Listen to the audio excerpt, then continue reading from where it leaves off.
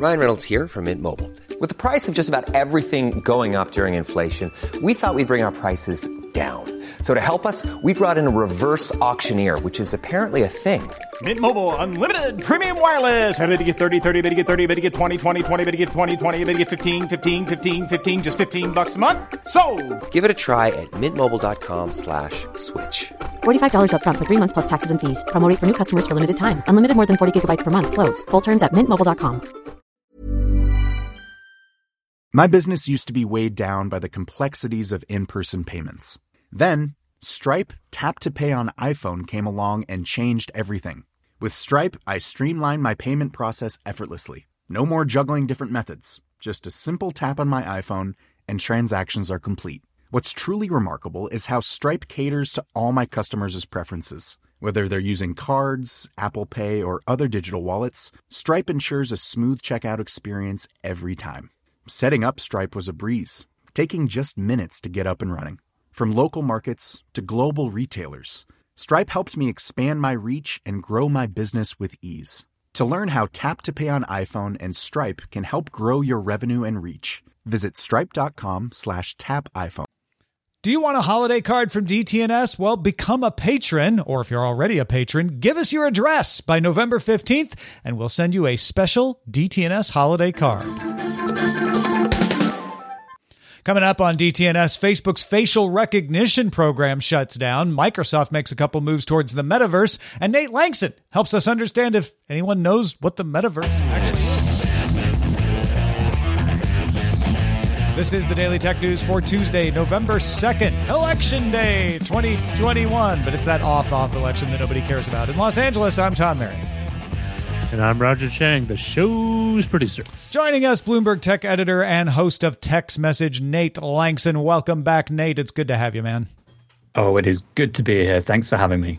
I hope that daylight saving ended has treated you well. We'll get that next week. It treated me well up until the point that I realized I had 1 hour less than I expected before the show started. That is not fun. But you're here. I admire that. Thank you. Thank you. We were just talking about our mutual fascination with North Korea on Good Day Internet. You can get that wider conversation at patreon.com/DTNS. Big thanks to our top patrons who make all this possible, like Mike Akins, Norm Fazekas, and Chris Allen. Let's start with a few tech things you should know. Nikkei Asia's sources say Apple and Nintendo will both have to cut manufacturing due to supply shortages. The sources say Apple will move parts meant for older iPhones and iPads to production of iPhone 13s. While iPad demand has been strong, demand for iPhone 13 is even stronger, and they had to choose. Meanwhile, Nikkei sources also say Nintendo will produce 20% fewer Nintendo Switches, dropping from 30 million units by March to 24 million. Nintendo has admitted it doesn't think it can produce as many consoles as it would like. Zoom announced it's piloting showing ads to free tier users. Ads will appear on the browser page all users see at the end of a call, and only if the meeting they joined was created by another free basic tier user. Zoom's chief marketing officer, Janine Pelosi, states the ads will help the company, quote, support investment and continue providing free basic users with access to our robust platform. In other words, we need to make money off the free users. Ads have rolled out to certain countries, but specifics were not provided on the full rollout. Yahoo has ended its presence in China, saying its decision was due to an increasingly challenging business and legal environment in the country. Chinese Yahoo users now get a message saying its sites are no longer accessible. In a statement, the company says, Yahoo remains committed to the rights of our users and a free and open internet. We thank our users for their support. And of course, Yahoo services remain unaffected outside of China. Netflix announced its Netflix games are rolling out to Android subscribers worldwide. You get 5 games: Stranger Things 1984, Stranger Things 3, The Game, Shooting Hoops, Card Blast, which I was enjoying before the show, and Teeter Up. The games can be downloaded individually from the Google Play Store and then played for no additional charge by logging in with your Netflix login. And starting Wednesday, November 3rd, you'll be able to launch the games from a Games tab that will show up in the main Netflix app. Netflix says an iOS version of all of this is on the way. And finally, Tesla issued a recall on 11,704 Model S, X, 3, and Y vehicles. Those sold since 2017. The recall notes that Tesla's beta version of the full self-driving update on October 23rd caused inadvertent activation of the automatic emergency braking system in some circumstances, which is a risk for a rear-end collision. Full self-driving update 10.3.1 has already been released to fix the problem. The recall is to make sure that everybody hears the news. Meanwhile, Tesla CEO Elon Musk tweeted that the deal to sell 100,000 vehicles to Hertz Rent-A-Car has not yet been signed. The Hertz sales are not the same margin as consumer sales, or they are the same margin as consumer sales and will have no effect on Tesla's economics. I think he's covering his SEC rear there. Hertz told the BBC it has started taking deliveries of the Tesla vehicles, so it sounds like Hertz is getting them. Tesla just wanted to make sure that people didn't get overly enthusiastic about those sales. All right. Let's talk a little bit about Microsoft Ignite, Nate. Are you ignited with excitement? I feel like I'm about to be. Strike a match, Tom. I will. Here's all the Office-y goodness. Please welcome a new Microsoft Office app called Loop, or as TechCrunch calls it, Google Wave. Loop is a project management tool for collaboration, and workers can update Loop products in real time and see everybody doing it, just like the promise of Google Wave. Loop has 3 elements. The smallest are components.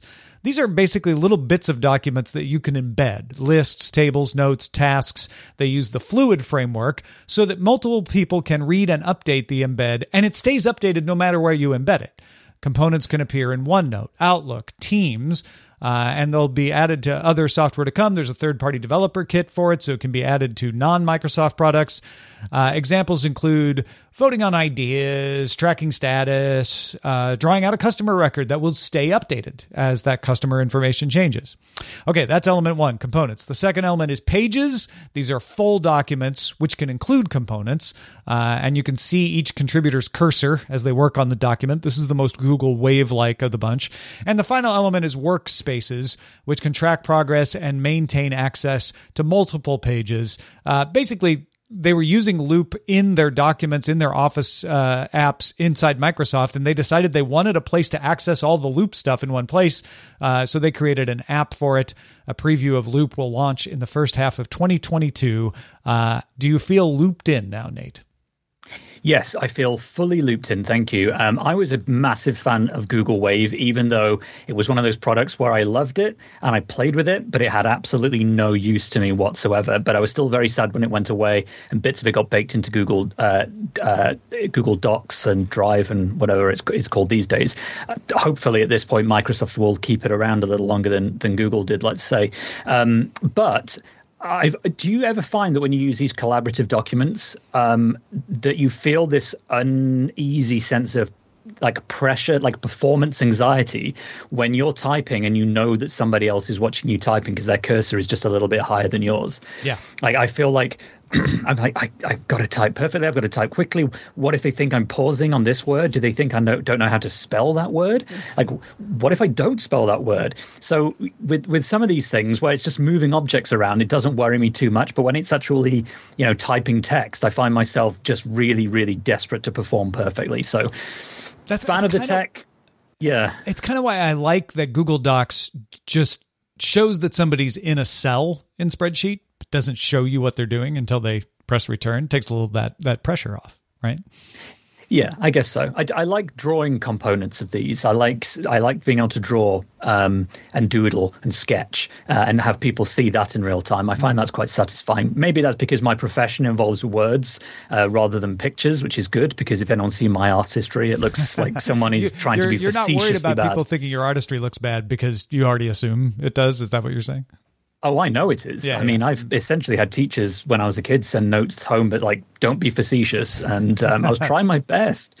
But anyway, in a nutshell, I love this tech. I hope it sticks around and I hope it's more useful than Wave was to people. Especially the components part strikes me as something you didn't know you need until you start using it. And you're like, oh, this kept updated. That's nice. Yeah. Microsoft Teams is also adding Mesh, which it has announced before.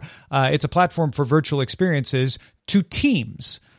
Teams will get new 3D avatars that can represent you in 2D meetings. So instead of showing your camera, the avatar will animate based on your vocal cues. You don't need to have your camera on. It takes a little of that pressure off. In a 3D meeting, your avatar can do things like raise its hand when you press the raise hand button, animate emojis around you, and eventually, though not at launch, the avatar will be able to mimic your actual movements. That's coming down the road. Microsoft intends this to be the start of the ability to meet, work, and socialize in virtualized spaces inside of Teams. Accenture has been experimenting with building a virtual workspace in Mesh, kind of testing this for Microsoft. Obviously, this works best if you have a VR or AR headset, but it will be accessible without one. Microsoft says it also intends to add translation and transcription support as well. So I could be speaking in Korean to Nate, and Nate could respond in Spanish, and it would just translate into English for both of us. Mesh for Teams will arrive in the first half of next year. What do you think about virtualization inside Teams, Nate?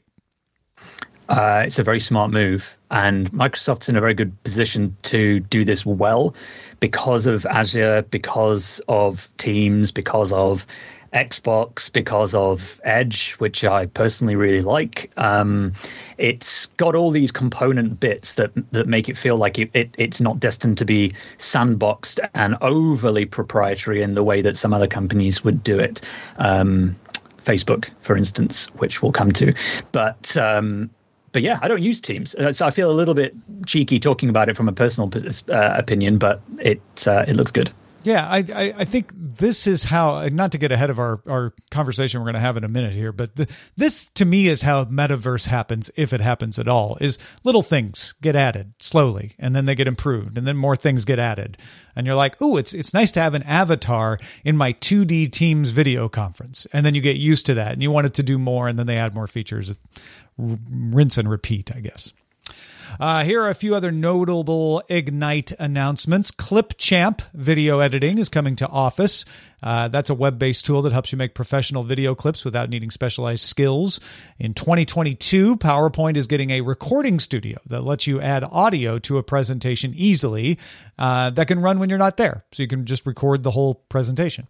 Excel's getting a JavaScript framework that lets you use JavaScript to create custom data types and functions. That's coming in preview later this month. Microsoft's going to offer an upgraded version of OpenAI's GPT-3 for things like summarizing documents, analyzing the sentiment of text, generating ideas for projects. OpenAI sells access to its own API, but the Microsoft version offers extra support and security. And don't forget, Microsoft holds an exclusive license to integrate GPT-3 into its products. Finally, Microsoft's Chromium-based version of the Edge browser is now in the stable channel and generally available for Linux, including Ubuntu, Debian, Fedora, and OpenSUSE. Oh, and one more thing. Microsoft launched a tool in preview that helps businesses transition off Internet Explorer. Internet Explorer, remember, finally goes out of support for most versions of Windows June 15th, 2022. Any of those catch your eye, Nate? Oh, yes. Only that I'm absolutely amazed that PowerPoint didn't have a voiceover feature until now. And still not even now, but to come. It did have it. It just didn't have it like a little recording studio like this. I think this just makes it easier. You could add audio before. It's just they've just made it like super simple. At least that's what they're saying. I haven't tried it. Okay. That makes sense.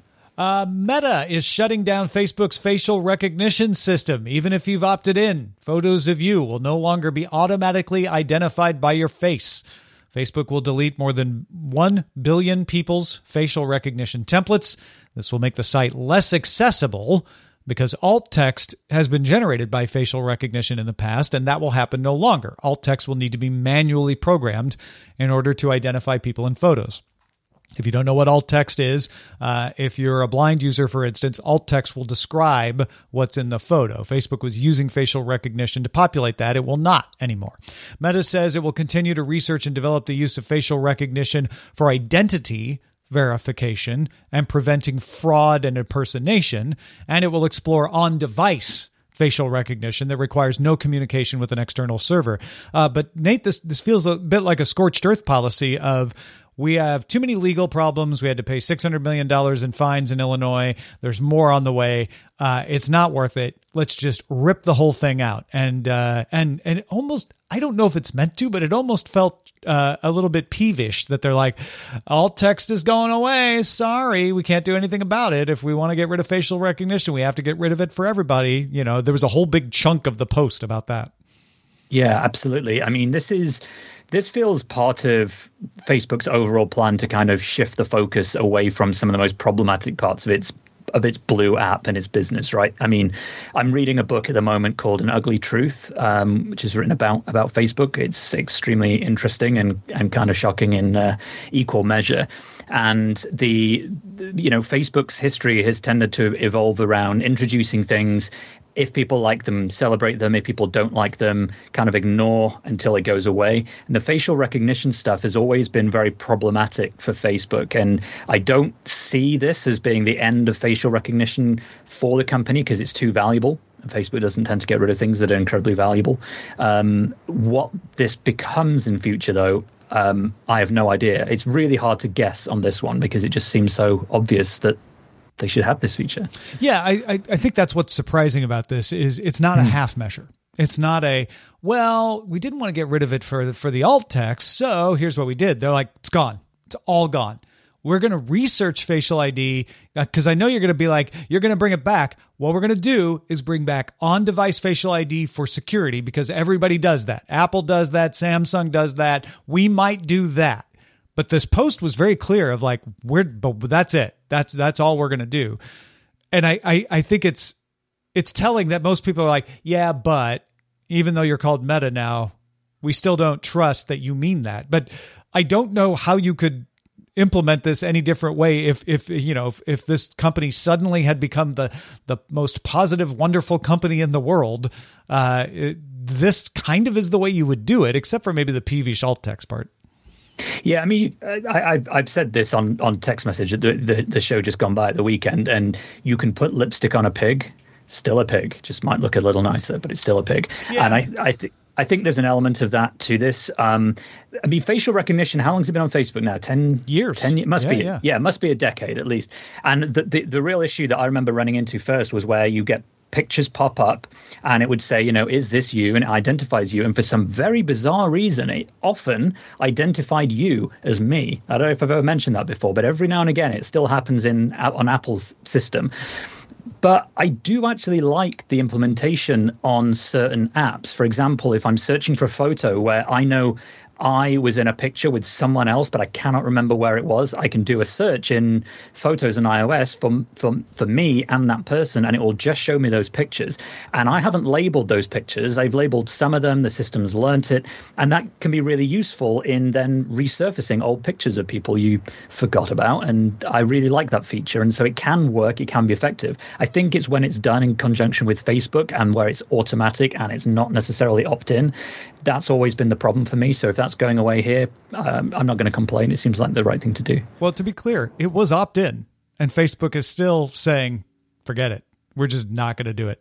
We're just not going to do it anymore. And I don't think you're still having people going, yeah, but I'll be honest. This is, you got what you asked for, and people still aren't satisfied because they just are mad at Facebook. It doesn't really matter what they do. This is a very good example of even if Meta, nay Facebook, does exactly what you want, people will pick at it. I can clearly see that happening out there. Yeah. All right. Here's an interesting a question for you, Nate. Senior Vice President of Alexa, Tom Taylor, wants you to talk to your Echo less. That may seem counterintuitive, but at a Web Summit conference in Lisbon, he said, "We believe that the future of consumer technology is ambient intelligence. In other words, good assistants can anticipate your needs before you ask." Taylor said, and I'm quoting now, "It's there when you need it and recedes into the background when you don't," adding, "It means you're spending more time looking up at the world and the people in it." Current examples include routines, which is something on Amazon's devices that can do things like turn off the lights and lower the thermostat when it detects that you're gone, right? Amazon also offers occasional suggestions, mostly around buying, if it thinks you're out of something. Do you want this, Nate? No. You don't want it to predict what you want? I won't have an Alexa. Or do you not believe it can do it well? I believe it can do it very well. That's part of the problem. I don't have, and I apologize for using the A word just then for anyone listening. I don't have an A device or any of those because I don't trust them. And therefore, this as a feature just doesn't appeal. I wish I had something more insightful to say, but it's probably a great idea if you're in a household that uses all this stuff, but I do not. So let's say it's on device by a company created entirely by imaginary beings you trust. Then do you want it? That's just so hypothetical because it isn't. It's, you always have to look behind the products and look at the real motive. It might be on device, right? A lot of this may be on device. Amazon's moving more and more of its intelligence to be on device. But the ulterior motive for that even existing at all, it doesn't matter whether that's on device or off. Like the whole idea, similar with Google, is that, Google, everything is free and it's gathering the data and that's a fair exchange. And with Amazon, the stuff isn't free, but a lot of it doesn't come with any extra charge. But the idea is that, it's more shopping, it's more product recommendations, it's more accurate. Whereas with Apple, it's more like, hey, just spend another $1,000 on an iPhone every single year or $19 on a piece of cloth. Like each company has their own reasons for doing what they do, and for me, I tend to prefer to go with the ones where it's like they just want to lock me into an ecosystem so I spend money, but not necessarily suck up all my data, and I cannot really control whether I keep doing that or not in the future. And so with services like this, products like this, I tend to be pretty downbeat on those. I want this. I want my Echo to only ask me if I want to order more sardines at the exact moment that I've realized I'm out of sardines and need to order them. I want it to say, "Oh, you guys are back. You're coming back. Let me turn that heat up." I share all the same concerns as you, Nate, as like, yes, but I also want it to be done in a way that isn't exploited for a purpose I don't agree to. I may be fine with them exploiting it for the purpose of helping me to shop more easily on Amazon. As long as I'm in control of that, I may be fine with that. But I do want it to work. To me, it's not just about on device and privacy, because I actually feel like people have unreasonable expectations about that sort of thing these days. And these companies can do it well. It's just because they're these companies, they'll never be trusted to do it well. And I don't think that's fair to the companies. Maybe you don't care because they've been so unfair to you. And that's certainly a reasonable response. I'm more concerned with, it's always asking me to buy sardines before I need the sardines. It's always asking me to buy something I don't want to buy. It's always saying, hey, would you like me to turn down the thermostat when I'm still here? Like, I just want it to work. That's where I'm at. Hey, folks, what do you want to hear us talk about on the show? One way to let us know is our subreddit. Submit stories and vote on them at dailytechnewsshow.reddit.com. Hi, this is Matt and Sean from Two Black Guys with Good Credit. If you own or operate a business, whether it's a local operation or a global corporation, partnering with Bank of America could be your smartest move. By teaming with Bank of America, you'll enjoy exclusive digital tools, award-winning insights, and business solutions so powerful you'll make every move matter. Position your business to capitalize on opportunity in a moment's notice. Visit bankofamerica.com/banking for business to learn more. What would you like the power to do? Bank of America, N.A., copyright 2024. The Claude 3 model family from Anthropic is your one-stop shop for enterprise AI. With models at every point on the price-performance curve, you no longer have to make trade-offs between intelligence, speed, and cost. Claude 3 Opus sets new industry benchmarks for intelligence. Sonnet strikes the perfect balance between skills and speed. And Haiku is the fastest and lowest-cost model on the market, perfectly designed for high-volume, high-speed use cases. Join the thousands of enterprises who trust Anthropic to keep them at the frontier. Visit anthropic.com/Claude today. My business used to be weighed down by the complexities of in-person payments. Then, Stripe Tap to Pay on iPhone came along and changed everything. With Stripe, I streamlined my payment process effortlessly. No more juggling different methods. Just a simple tap on my iPhone and transactions are complete. What's truly remarkable is how Stripe caters to all my customers' preferences. Whether they're using cards, Apple Pay, or other digital wallets, Stripe ensures a smooth checkout experience every time. Setting up Stripe was a breeze, taking just minutes to get up and running. From local markets to global retailers, Stripe helped me expand my reach and grow my business with ease. To learn how Tap to Pay on iPhone and Stripe can help grow your revenue and reach, visit stripe.com/tapiphone. As we know, Meta CEO Mark Zuckerberg so much believes that the future of his company is the metaverse that he has renamed the company Meta. But he would have you think maybe they're the only ones doing this. They're not. During Ignite, Microsoft CEO Satya Nadella renamed the company Metasoft. No, he didn't. He didn't do that. But he did tell Bloomberg TV that Microsoft will do metaverse things in gaming. He said to Bloomberg, if you take Halo as a game, it is a metaverse. Minecraft is a metaverse, and so is Flight Sim. In some sense, they're 2D today, and the question is, can you now take that to a full 3D world? And we absolutely plan to do so. But he didn't say how, and we don't really know exactly what the metaverse is. Nate set out to answer that in a quick take that he wrote for Bloomberg called What the Metaverse Is, Who's in It, and Why It Matters. Is it possible to summarize the metaverse, Nate? Heck, I'm going to do my best. I think there is this expectation that a lot of people have that the metaverse is actually something that we can define today. And it's something that companies like Facebook and Microsoft now are trying to do. And it generally feels like most people's perception is that the metaverse is just around the corner and it's something to do with VR and 3D worlds. The reality is much, much more likely that what we think of the metaverse as being is probably 10, 20 years away from now.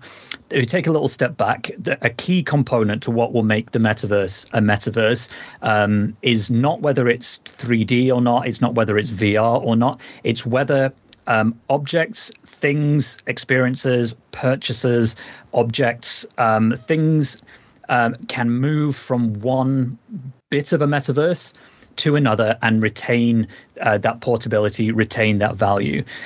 So, for instance, I'm going to talk entirely in hypotheticals here because it really helps understand, make this clearer, I think. If you imagine that the web today is it's 2D, it's information. You can write an email on an iPad, and you can send that email with an image that you took on a digital camera. You email that to somebody. That person can download it. They can do something else with it. They could print it out. They could mint something as an NFT in the first place. All these sorts of things. It changes platforms. It changes providers, but it withholds the thing that it is still a photo. It still has some value that you can claim back by saying, well, hey, I own the copyright on that and I can sell that. That's like a really, really basic example of what you should be able to do in a future metaverse.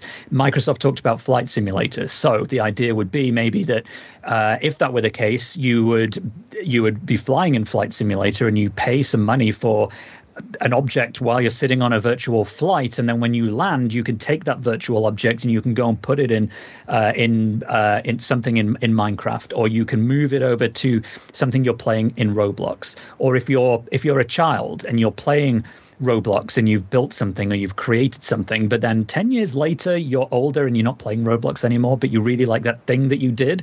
In a metaverse, as we envision it, you should be able to take that from Roblox and take that with you. As you grow and mature, that thing that you have should be able to move with you. And you should be able to pass it on and sell it or what have you. It should retain that value. And that's kind of where I think what we have thought of as being a metaverse differs from where a lot of the commercial companies that are talking about it seem to be pointing it, which is that it's just kind of like Second Life on steroids or something. And Second Life had a lot of examples of what a metaverse could be, but it was contained. Everything was self-contained in that world. You couldn't take the thing that you bought in Second Life and necessarily move that into another virtual world. It was locked in that one place, really.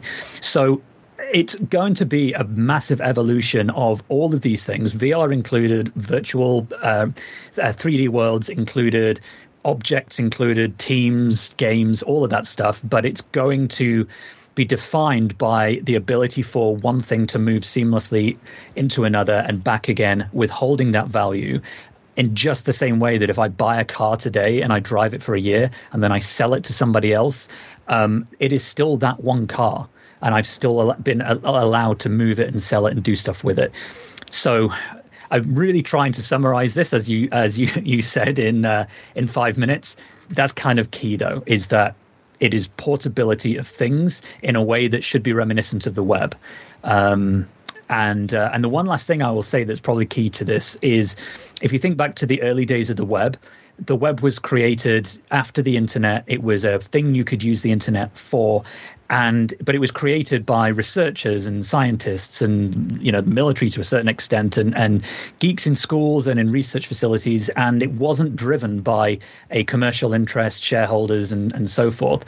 But it evolved organically from being this thing where you share information to being this thing where we can sit here and do this podcast over video. The evolution of a metaverse will probably, I expect, take a similar journey, in that it can't so much be built as it can be sort of tried to be experimented with bit by bit. And we'll look back on this conversation and think, wow, Nate was so wrong. And I may be. Yeah. But that seems to be where we're going. That's 5 minutes. I hope that's a summary. No, that's good. Do you think that fits in with what Andrew Bosworth was saying at Facebook Connect when he described it as something in the internet right now is something you look at? When the metaverse has kind of arrived, it'll be something you're in. I agree with part of it. I think VR will be a way of interacting with the metaverse in the way that a high-resolution screen is a better way of interacting with the web than a very low-res, tiny little screen. It's this, fundamentally underneath the surface, underneath the screen or the VR glasses or whatever, the information, the objects, the experiences, they're all basically the same, but the ways in which we interact with it, that's kind of how things are being shaped and made exciting, frankly, and probably made commercial. So I would agree with a lot of what he's saying, but, it's going to be very interesting. But I'm skeptical that any one company can do this. It can't. It has to be open by design. And again, this is a message I think gets lost out there, but Meta is saying they want it to be open, that they're not the only ones who will develop the metaverse, and they want to just be a part of developing. Again, there's zero trust for these companies, but that is what they should be saying, and that is what they are saying. It reminds me of Web 2.0 in a lot of ways, in that Web 2.0 felt a lot like, well, we already have some of it. So Web 2.0 was the idea that you could have live updating websites and interactivity and maps you could zoom around on, and just more interactive web pages in general. And everybody kept asking, are we there yet? Is this Web 2.0? Have we achieved Web 2.0? Have we moved past Web 2.0? What's after Web 2.0? The metaverse feels like that. We're at the early days of it's a thing that kind of means what you were talking about, and will change as we undergo it. And we'll never quite know if the metaverse is here. It's just one day we'll realize I guess we should be looking for the thing after the metaverse now, because the metaverse isn't exactly what Nate thought in 2021, but it's close enough, and we've got it now. Yep, you're absolutely right. Yeah. All right, folks, you want to make sure you're maximizing your points earning and saving potential during a vacation. If you're traveling around, Chris Christensen, the Amateur Traveler, has an app pick for you. This is Chris Christensen from Amateur Traveler with another Tech in Travel Minute. Whether or not you're traveling right now doesn't mean you can't be saving your points on things you spend with travel credit cards so that you can afford travel whenever you're ready. I've been looking at a couple different apps that help you manage your points and what credit cards you have and getting new ones.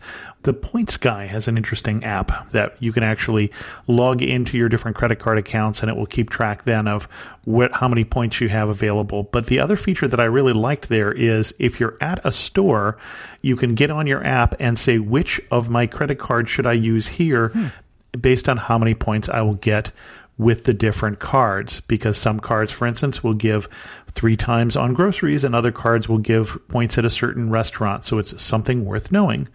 The app again is the Points Guy, and I'm Chris Christensen from Amateur Traveler.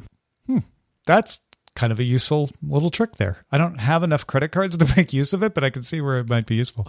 The Points Guy, owned by Red Ventures, which now owns CNET, which Nate and I both used to work for. So there you go. Also, thanks to our brand new bosses, Mike Smith, Mr. Rust, Shelly Gaskin, and Yupeng Zhang, all just started backing us on Patreon. Thank you. It's good to start off a new month with a bunch of new patrons. We went down on patrons a little bit last month, as you know, as the belts are tightening. So really, really appreciate every single new patron who supports us. So thank you again, Mike, Shelly, Yupeng, and Mr. Rust for being our new patron. Maybe it'll be you tomorrow.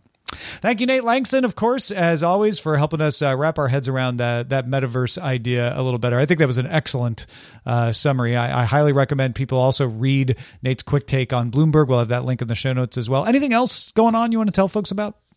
Well, I've also been trying to explain to my podcast listeners why so many schools in Britain are rolling out facial recognition for children to pay for their lunch instead of cash or cards or anything. It's been a bit of a controversy over here. This seems to have fallen under the radar, but it was we talked about it over 2 episodes on text message the last couple of weekends. UKTechShow.com, episode 254 and 255, if you want to listen to that in order. I'd love to have you. Yeah, good conversation. Had me muttering along with you at my phone. We're live Monday through Friday, 4:30 p.m. Eastern, 20:30 UTC. Find out more at dailytechnewsshow.com/live. Back tomorrow with Scott Johnson. Talk to you then.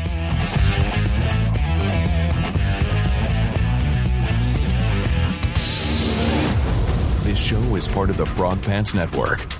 Get more at frogpants.com. Diamond Club hopes you have enjoyed this program.